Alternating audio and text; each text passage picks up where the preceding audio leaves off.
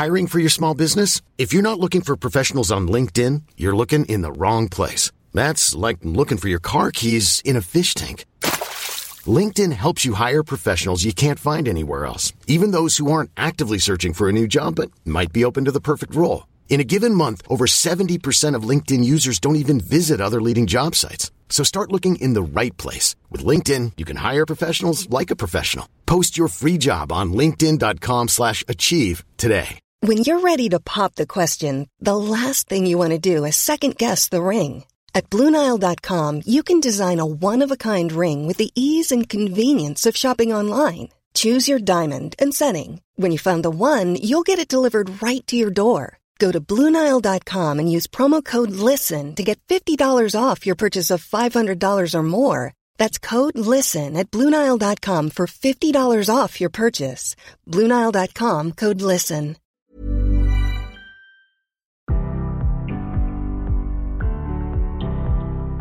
Hi, this is Nadine Dietz, host of CMO Moves. I just wanted to take a quick moment to say thanks so much for stopping by today and to give you a quick overview on what to expect.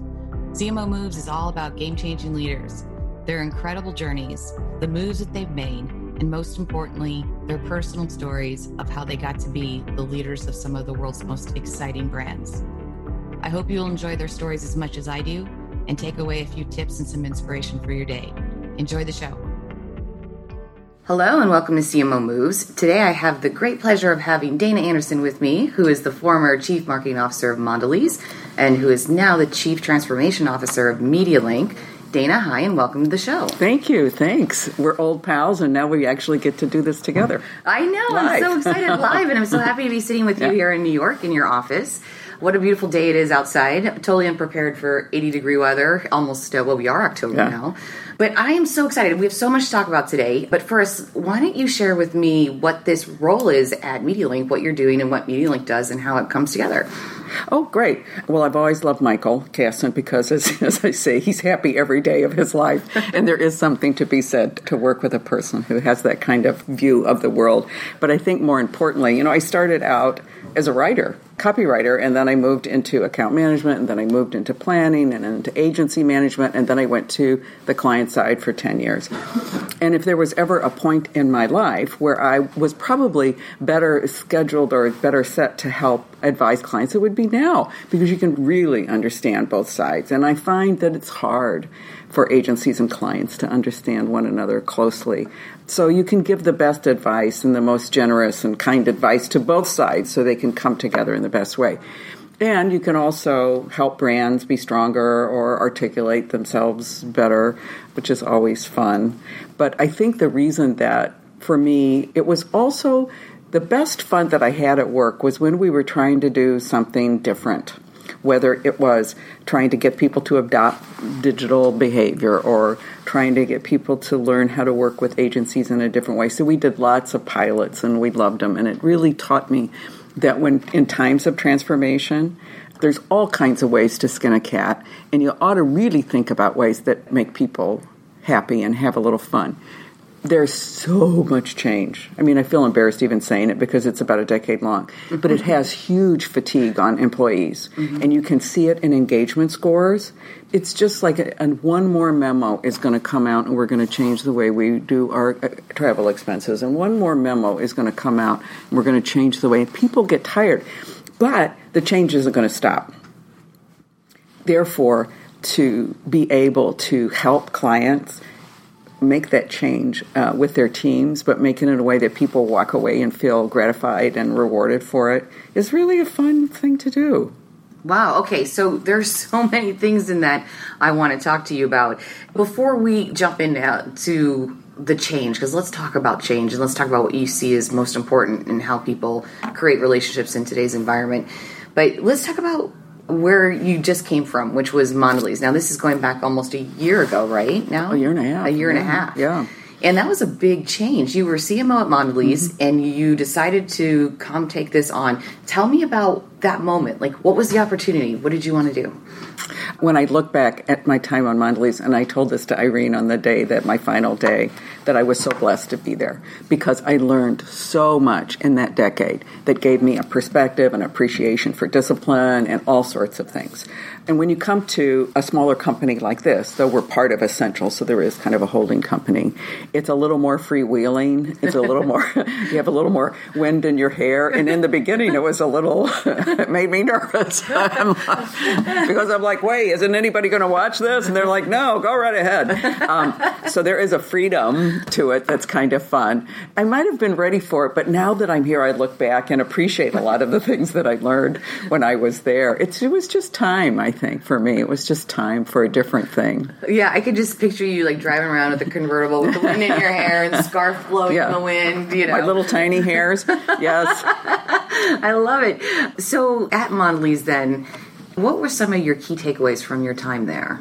Something that you can share as a great learning in your role as you evolved into the CMO. We had a lot to do when we first arrived because Irene had a list of 7 brands that she wanted the advertising to change almost immediately. And so it was a very serious, direct plan of attack. And the one thing we did was get a little swagger. Like we'd call the brands up and go, okay, you're on the list, sweetie pie.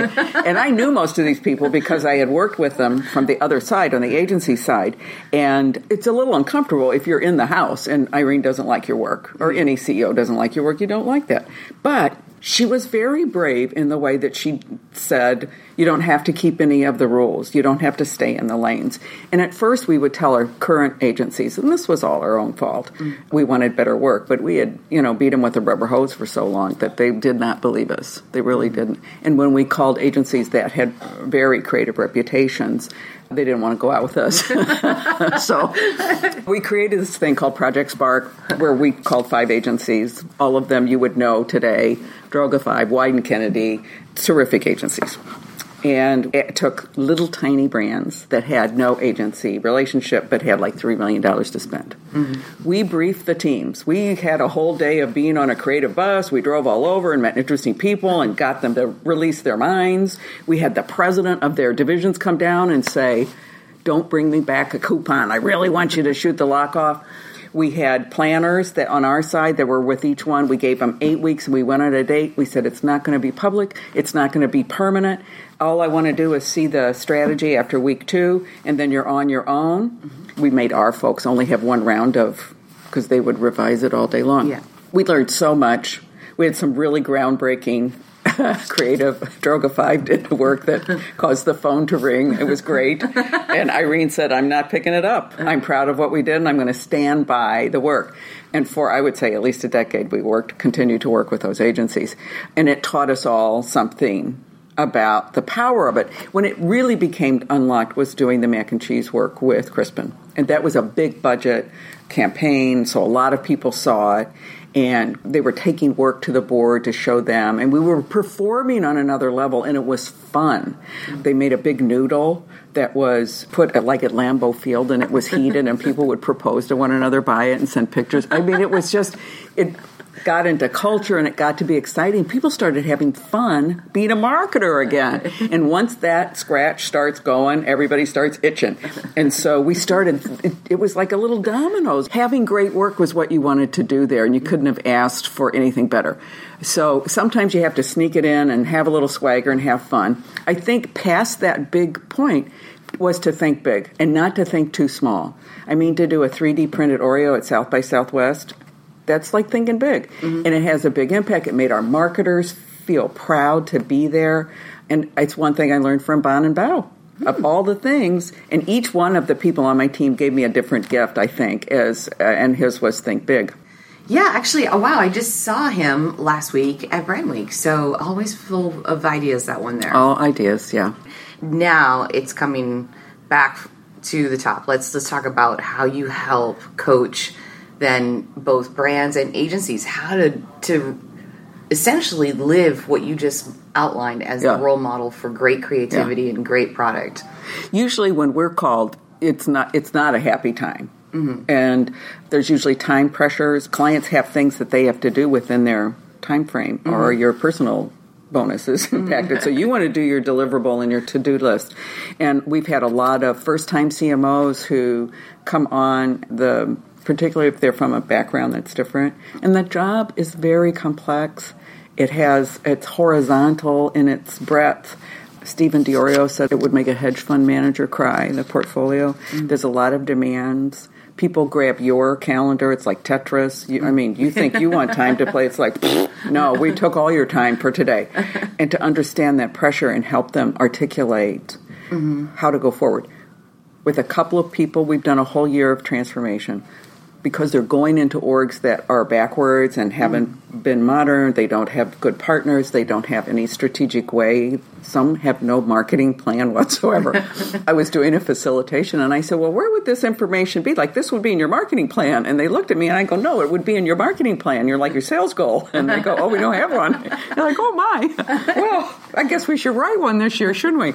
And then to progress to a growth plan and help them understand the difference. Sometimes they don't. But what we really do is give that CMO an incredible first year so that at the end of it, they were be able to put things on the board, get the organization going, and then that really preps them for the next year to lap it up. So that is great fun. Sometimes people will have people missing in their org. And for one client, we did 12 brands, both their premise and their strategy, in 6 months. Wow. With their own teams and their agencies. It really was fun. Each group kind of took it on their own, Some were more successful than others. But what really pleased me was at Halloween, in this particular company, teams dressed up as the strategy pieces. I know. And you're like, that's great, because that's when it's really sunk in, Yeah. It's really nice. It's really rewarding. It sounds like a ton of fun, and you kind of have the best of both worlds because you can be helpful, like you said earlier, to both sides.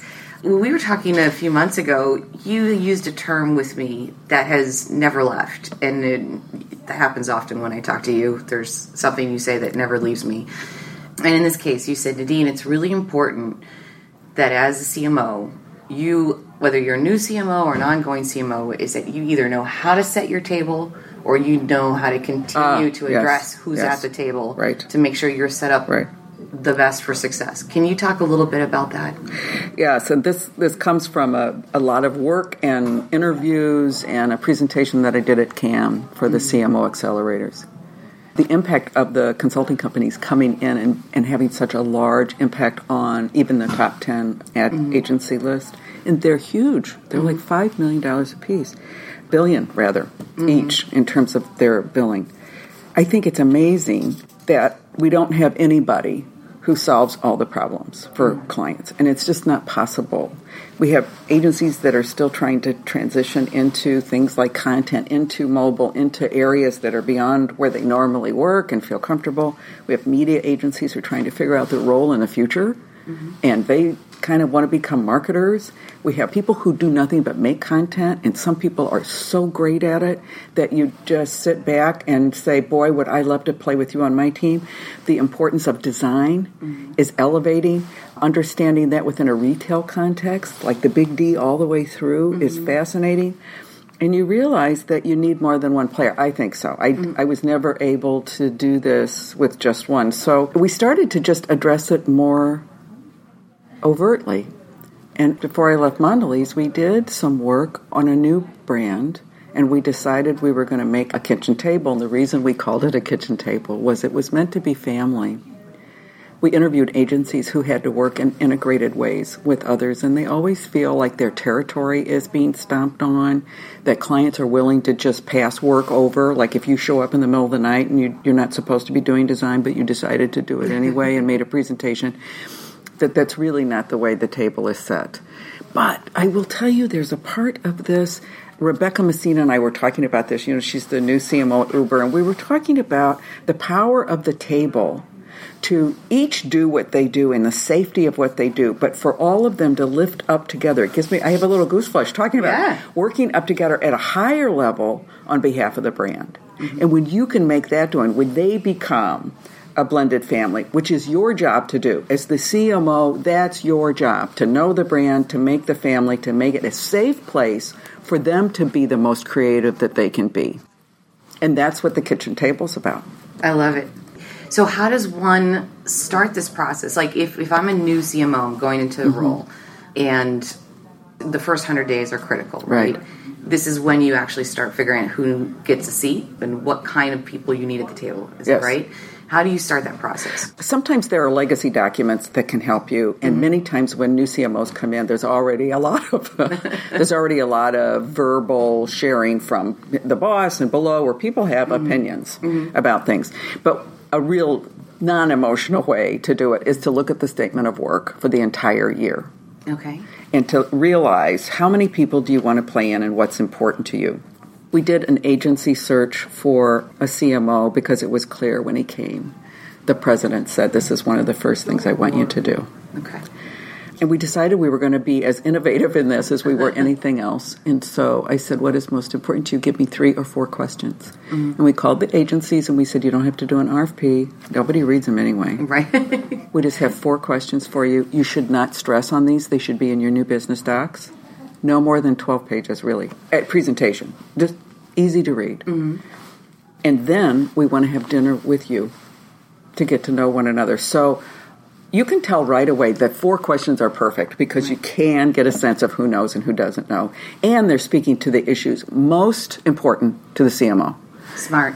Then when you get to the engagement where you're sitting around a dinner table talking, you do kind of get a chemistry. You see who knows one another and which teams like one another and which ones don't, or people that you don't think you can go with. Then we move to a real live assignment. And after it was all over, it's been a year since this example, and their convention was last week, and the head creative director wrote me, and he said, I'm sitting here looking at all the work that we made, which was the same work that we pitched, in a process that made it so much better. And for me, then we've won. If the client works and the creative people are saying this, or the agencies are going, this is fresher, cleaner, better for me, then everybody's happy. Yeah. So it's kind of, see, I still get a little goosebump. I get them right now, too. Yeah, it's awesome. Yeah. Okay, so, God, I'm dying to ask you a specific question. I'm going to hold it. But let me just ask you this. What about a CMO who is already in their role? Yes. And there are a lot of challenges right now between brands and agencies in, I would say, communication and expectations. How do you consult them? Oh, there's always just plain old therapy, where you can... Dana's couch. You can go talk to everybody and kind of figure out what's going on. And it's like a bad marriage. Things are not, he didn't mean that. When she said that, he didn't mean that. And usually there are people at fault. When I was on the client side and I would talk to agencies, clients decide about 6 months before they fire you that they're going to fire you because there's a lot to go through. It's a very big process. They look over all the contracts to see what's there, how much work is in the in-between. They make sure and get all their documents beforehand. They start having dreams about who they're going to talk to. I mean, they talk to the lawyer. It's a big deal. Yeah. And that's why if your antenna is short and you don't pick that up, usually by the time the decision made, it's so hard to come back for incumbents. A friend of mine just called and fired an agency, a beloved agency that hadn't performed for her for a year. And the president said, well, I'm not surprised. And you have to go, aren't you? Because why wouldn't you have done something about it then? So I would say for both sides to be right out there and say, how am I doing all the time? I would be there all the time. I was surprised how few agencies would call to meet with me. And nobody called the CEO. I mean, nobody did. One, because you can't get in there very much often anymore, and because those agendas are different. Right. With bigger companies, there's just so much more. But people would just stay back. So I think you have to kind of get it together. Some people need to break up. You just do. I've also been counseling agencies, a sweet one I just did, where they're the nicest people, and we did this one. I just used the same brand tools that we use with other people, and I had them talk about where they think they are. And what as an individual. So I laid them out for them all, and they go, yeah, those are really good. And I go, now, let's go to talk about what I think you need to do. And they looked at the new one, and they liked it just as much. And the only difference for this particular team is all of their original statements were inward. All the new ones were outward to the clients. Oh. And it's a huge shift. It's a simple shift, but it's a huge one. They were a team that felt that getting the right answer was most important, and they forgot how much of a seduction it is being desired as a team, being somebody you want to go with, as opposed to just being right. I mean, they're old axioms of new business, but you learn them the hard way. I mean, it's tough lessons. Absolutely. Okay, so this brings us to then the question that I'm dying to ask you about. So I love what you've shared already, because the relationship and the trust fuels the creativity and the innovation. Yes. But given how challenging it is right now in the space, because the space of content and media, because everything's changing, consumers are demanding that there's less and less advertising. Yes. They're demanding more engaging content, more organic and real content, which can be co-created and some cool things happening. Like, what do you think's happening right now and where we're going in terms of the kinds of conversations that CMOs and agencies need to be having? Okay, this is time for me to name my favorite book for the week. Okay. I'm reading this book called Friction, Passion Brands in the Age of Disruption by Jeff Rosenblum and Jordan Berg. And they're addressing this exactly. They start out with an example of a manufacturer of pitons that go into when you're a mountain climber, you put these little pegs in so you can, I say this like I have no idea what a mountain climber do, but this is the story. And so the guy who created it and created this very successful business is climbing a mountain one day and he sees all these holes and he realizes his own product made the holes in the mountain. The thing he wants to climb and enjoy, he's actually making a problem with. And this is the analogy they're using for right now, that categories and brands create friction, unnecessary friction, between them and their consumers. Dunkin' Donuts used to have a foam coffee cup, and now they have a paper cup, and that foam coffee cup was a point of friction.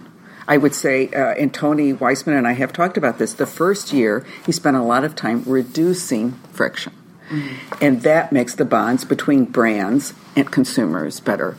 The book says, forget about reach and frequency, think about reach and empathy. And when you begin to put that first and become committed to reducing friction, the ways in which you want to manifest that to a brand and a consumer change. He even discusses the idea that is advertising in and of itself a form of interruption and friction, which tells you the power of content. That doesn't have that same stop, let me interrupt you and talk to you right now, but has ways of surrounding you and kind of coming through like water, soaping up into a towel where you don't feel so much that it is as much of an intrusion. And I'm only 3/4 through the book. It's sitting here open in front of us, and I'm underlining everything. And I realize it's a metaphor. It's just a way to think about your job.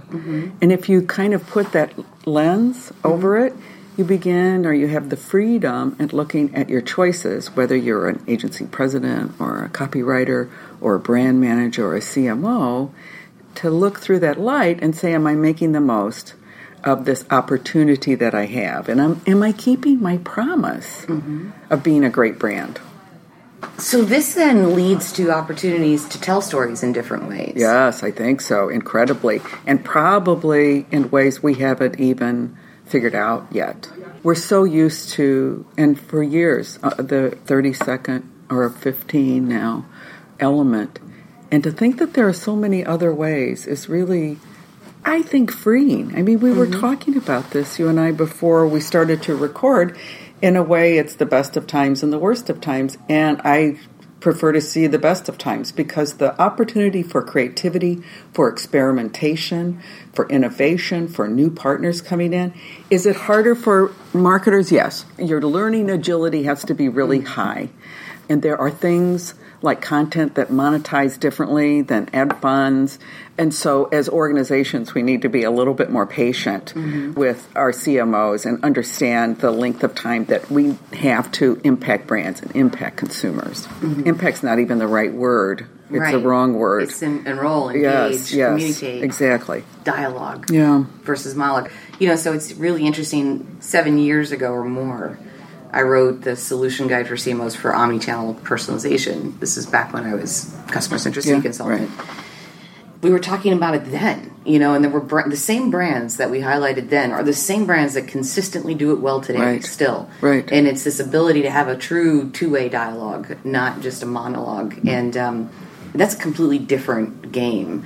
And I remember when you actually shared with me, and were kind enough to share it with a number of people, your presentation that you put together for Irene on blurred lines. You were also talking about the new generation coming up, the Gen Zers, and how they just completely different consumption patterns and what they expect. And proud and loud about it. Mm-hmm. You know, we make a lot of fun of them that they only have a 7-second attention span.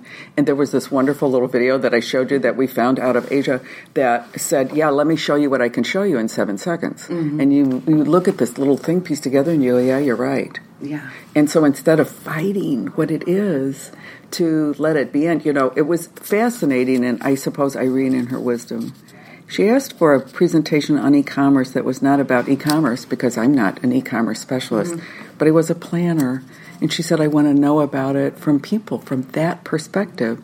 And it was a very fun and exciting perspective to say, look what is out there and how much this can change the engagement. And since the time that presentation was done, which was in 2015, look how much has changed already in terms of our mobile phones and how we engage with commerce that way. Absolutely. Mm-hmm.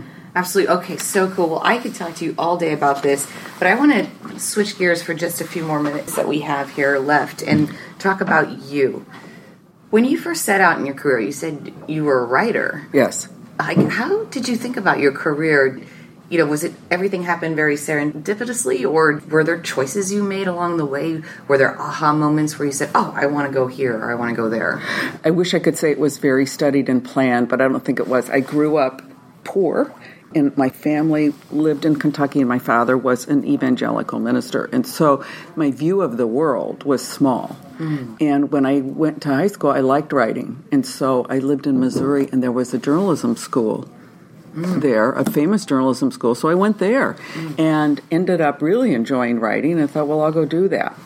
My first job was a copywriter, but I didn't like the strategies. And at the time, there weren't even planners. The account people did that. But they would hand the stuff on your plate, and you'd be like, oh, I can't, ooh. So then I became an account manager. And then later, I moved to a different agency where there was a big account planning. David Baker was his name. Mm-hmm. He was the worldwide head of planning. He convinced me to become a planner. Mm-hmm. It is the best job on earth. I loved it so much. So I would say a lot of it was just evolving. The key principle for me was two things. Always keep learning. Always, always, always. Because it changes you and it keeps you fresh, and you're not that person at the table who's talking about, you know, '09, how it was going back then. And I think, secondly, I always kind of had a sense when it was time to go. So how do you know that? I don't know. Nina DeSessa always used to say, don't be the last person to leave the party. You kind of get the sense. I don't know if it's a staleness or just when a boat is stalled in the water, it's like there's no breeze, and you start looking around and thinking, where is the learning? Like, where's the action happening? So for me, that was kind of the way, but I think learning still is fun. Yesterday, I sit on an advisory board, and I got the pleasure of seeing the 21st Century Brands presentation for this client, and it was so delightful. I said, I'm sitting here jealous. It's so good, and it's so great to see good thinking and crisp thinking that literally I, fanned myself a little bit. And to still have joy in the crafting of a good strategy brings me to work every day. Awesome. Okay, so what tip would you give any professional in marketing today as they're growing in their career, whether it's on the brand side or on the agency side? It might sound a little unconventional, but I would nurture your curiosity and your generosity.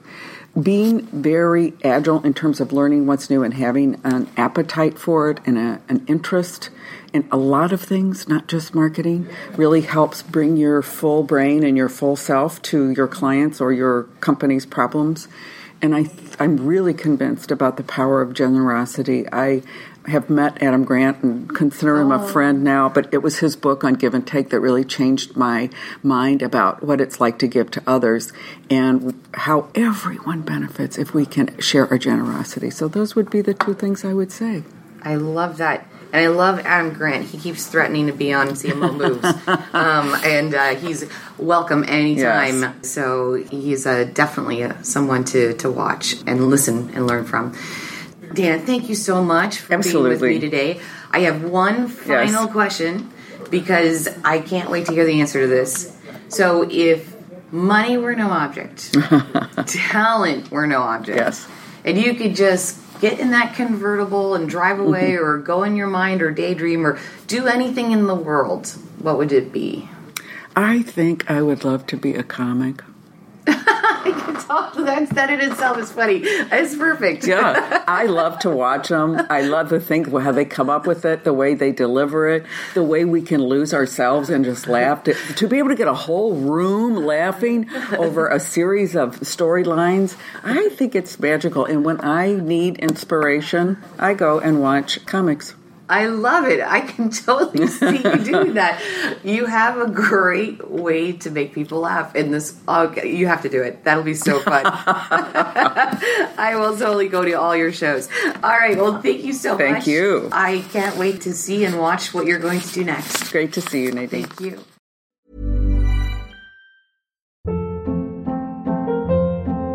Hold up. What was that? Boring. No flavor. That was as bad as those leftovers you ate all week. Keke Palmer here. And it's time to say hello to something fresh and guilt-free. HelloFresh. Jazz up dinner with pecan-crusted chicken or garlic butter shrimp scampi. Now that's music to my mouth. HelloFresh. Let's get this dinner party started. Discover all the delicious possibilities at HelloFresh.com.